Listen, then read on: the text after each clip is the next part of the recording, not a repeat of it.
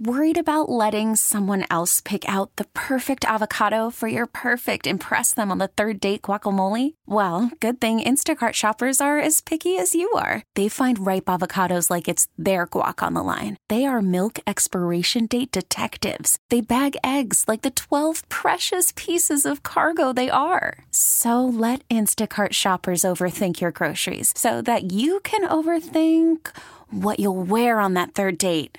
Download the Instacart app to get free delivery on your first 3 orders while supplies last. Minimum $10 per order. Additional terms apply. This episode is brought to you by Progressive Insurance. Whether you love true crime or comedy, celebrity interviews or news, you call the shots on what's in your podcast queue. And guess what? Now you can call them on your auto insurance too with the Name Your Price tool from Progressive. It works just the way it sounds. You tell Progressive how much you want to pay for car insurance, and they'll show you coverage options that fit your budget. Get your quote today at Progressive.com to join the over 28 million drivers who trust Progressive. Progressive Casualty Insurance Company and Affiliates. Price and coverage match limited by state law. We expect him to be okay. He's day-to-day at the very, I shouldn't even say day-to-day. He didn't practice today. We expect him to practice tomorrow. Now, when you think of Benson, any 18-year-old coming in, we always talk about offense. I mean, the kid has shown more at the other end of the ice, too, than you would expect. Has that been the biggest thing in your mind that puts him over the top for now, as he does have some idea how to be responsible? He would not be in the position he is with our roster, with being on our roster, if he could be as prolific as anybody offensively, but if he didn't have what you're referring to, defensive instincts, positionally pretty sound, he wouldn't be on the roster right now. He just wouldn't, and that's usually why players have to go to the American League. They have to learn how to play without the puck. The immense amount of responsibility you have in the NHL when you don't have the puck, and he is shown to be very proficient in that area, and that helps him get to offense faster. You know, most players miss that concept, but when you're in position defensively, pucks come to you, and he puts himself in a position very, very consistently where pucks have to go through him or near him, which means you can either pick it off or you're in a good position to defend. And you know, he's incorporated that more as an offensive instinct that there's no question that quality is probably the single most. He could have all the other qualities. If you don't have that one, you're probably not on a roster right now. You and Kevin both said yesterday he makes lines better regardless of which line he's on. Is that the kind of thing that does that makes players around him better? It is. You nailed it there, Jordan. When that's what you're looking for. Get to offense, be more efficient and proficient on defense, so you can get to offense. And again, it's almost a natural for him. There's a lot of natural to it because he wants the puck and he wants to get to offense. He's an offensively gifted player, but he's figured out how the benefit of being good defensively is you get the puck quicker and you get it more. So really, as I say it, very impressive. How much do you think you accelerated him by putting him in preseason with Skinner and Thompson?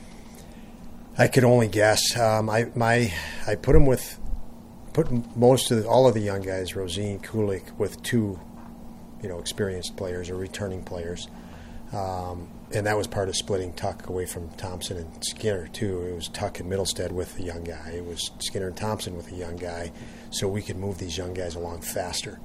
And I think all of our returning players really helped that initiative.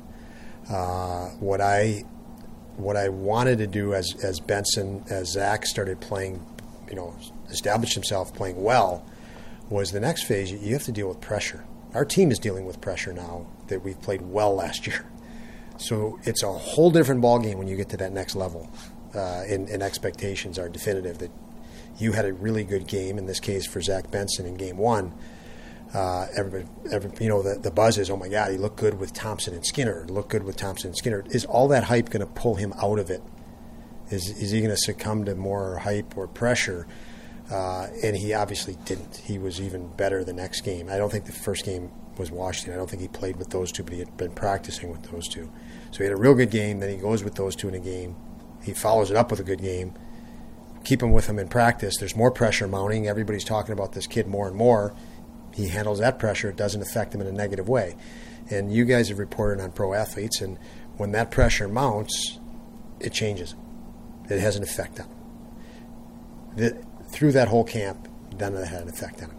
That was very important for me. That was something that I was tracking, and I thought he was, and that's an indicator for me of how his feel for the game is, and it didn't interfere with that because he reads plays very well.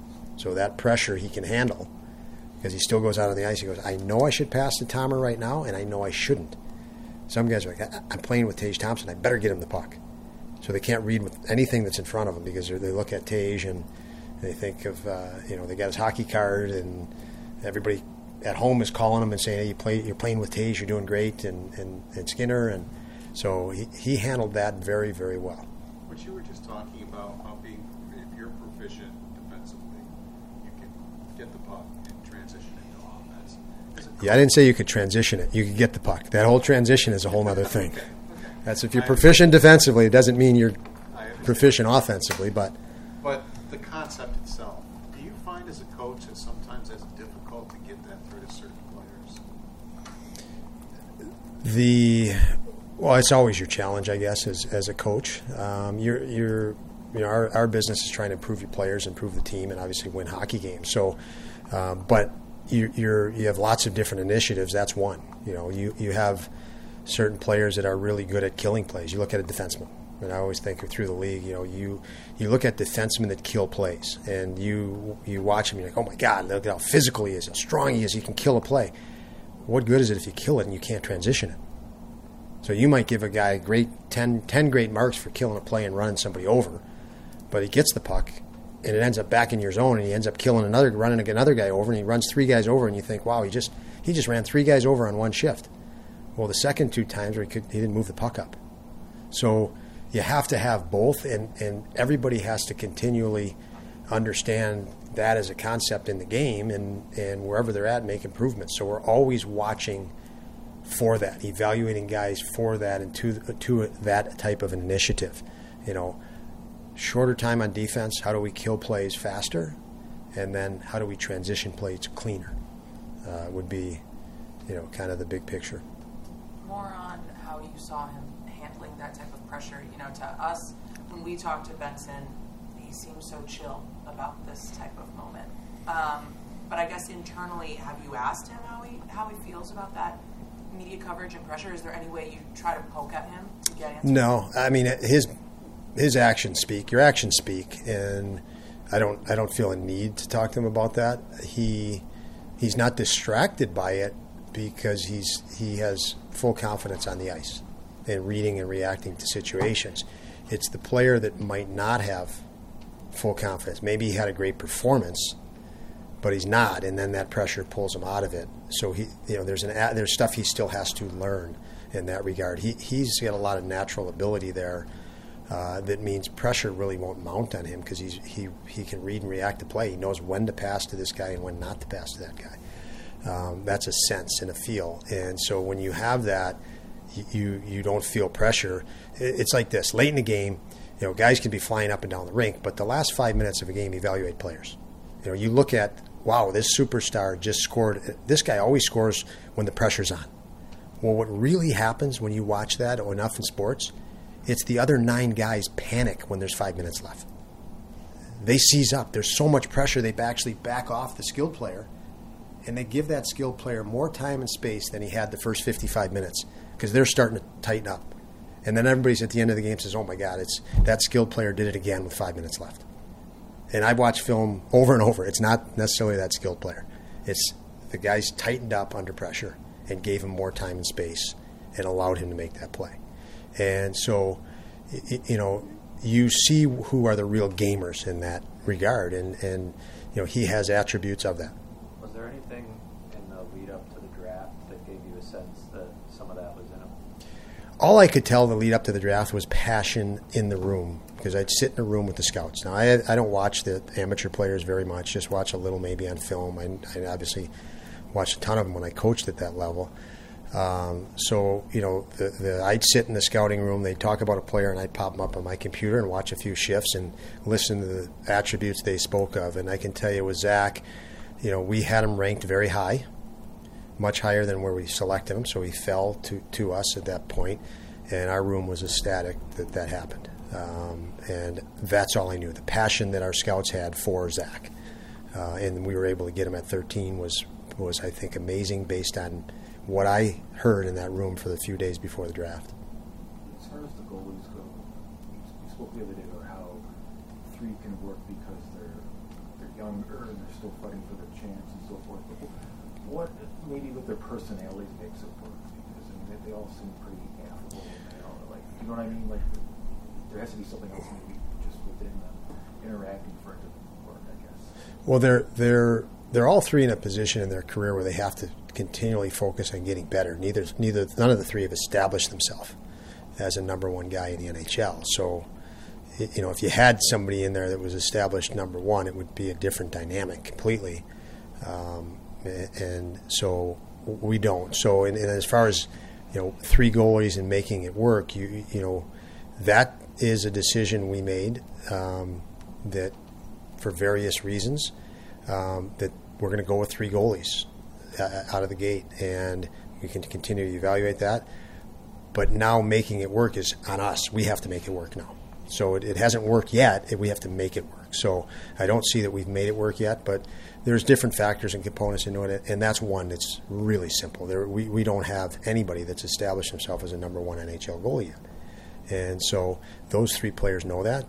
They're working to as a goal, as an aspiration to do that, and this is something, until you get that net as a number 1 or a top 6 spot on defense, you better focus on work and not, and just come to work every day to be better. And they have a great focus on that.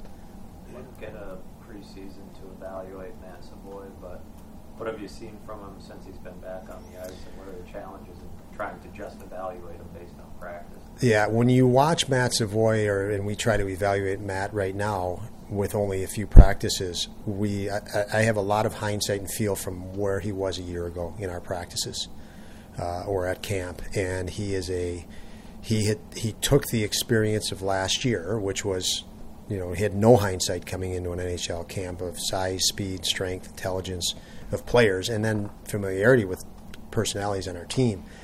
Older players have made him feel welcome. And he has come back, and really you can tell that he's targeted the right areas to prepare for this camp. He's showing his quickness, his very dynamic quickness and agility and mobility, slipping in and out and pressuring pucks, and his release and shot are stronger and harder. So he's got a little more pop, or a lot more pop than he did a year ago. And I think a lot of that had to do with gaining the hindsight of last year's training camp, being disappointed. He thought he would have done better, I think, last year as a competitor. When he left camp, he expressed that in his own terms, that, I learned a lot, and what I learned is I need to be better. And in his words, however he said it, I remember that as a takeaway for him. And he has shown that he's targeted very well, because he's a better player right now. You had Clifton with Johnson the last couple of games. What are you looking for those guys, or is this temporary? Well, I think to back up, I had Clifton and Johnson paired with guys that were familiar with all our drills and all our systems, and they could walk them through practice day in and day out and day in and day out, and build them and acquaint them to what we're doing. I think as we move into the home opener, based on watching games and information that I've taken in, I feel that we're best to start right now with the familiarity of Dahlin and Samuelson and Jokiharju and Power, and those 2 guys now go together with a greater feel of what the overall picture is, and a little bit less pressure in the sense of, we know that Samuelson and Dahlin are, when they're going, they're going. And, so I think that's a lot of why they were in the spots they were in prior, and why they're in those spots today. You could spend the weekend doing the same old whatever, or you could conquer the weekend in the all-new Hyundai Santa Fe. Visit HyundaiUSA.com for more details. Hyundai, there's joy in every journey. This episode is brought to you by Progressive Insurance. Whether you love true crime or comedy, celebrity interviews or news, you call the shots on what's in your podcast queue. And guess what? Now you can call them on your auto insurance too with the Name Your Price tool from Progressive. It works just the way it sounds. You tell Progressive how much you want to pay for car insurance, and they'll show you coverage options that fit your budget. Get your quote today at Progressive.com to join the over 28 million drivers who trust Progressive. Progressive Casualty Insurance Company and Affiliates. Price and coverage match limited by state law. We really need new phones. T-Mobile will cover the cost of 4 amazing new iPhone 15s, and each line is only $25 a month. New iPhone 15s? It's better over here. Only at T-Mobile, get 4 iPhone 15s on us and 4 lines for $25 per line per month with eligible trade-in when you switch. Minimum of 4 lines for $25 per line per month with autopay discount using debit or bank account. $5 more per line without autopay, plus taxes and fees. Phone fee at 24 monthly bill credits for well-qualified customers. Contact us before canceling account to continue bill credits or credit stop and balance on required finance agreement due. $35 per line connection charge applies. See T-Mobile.com.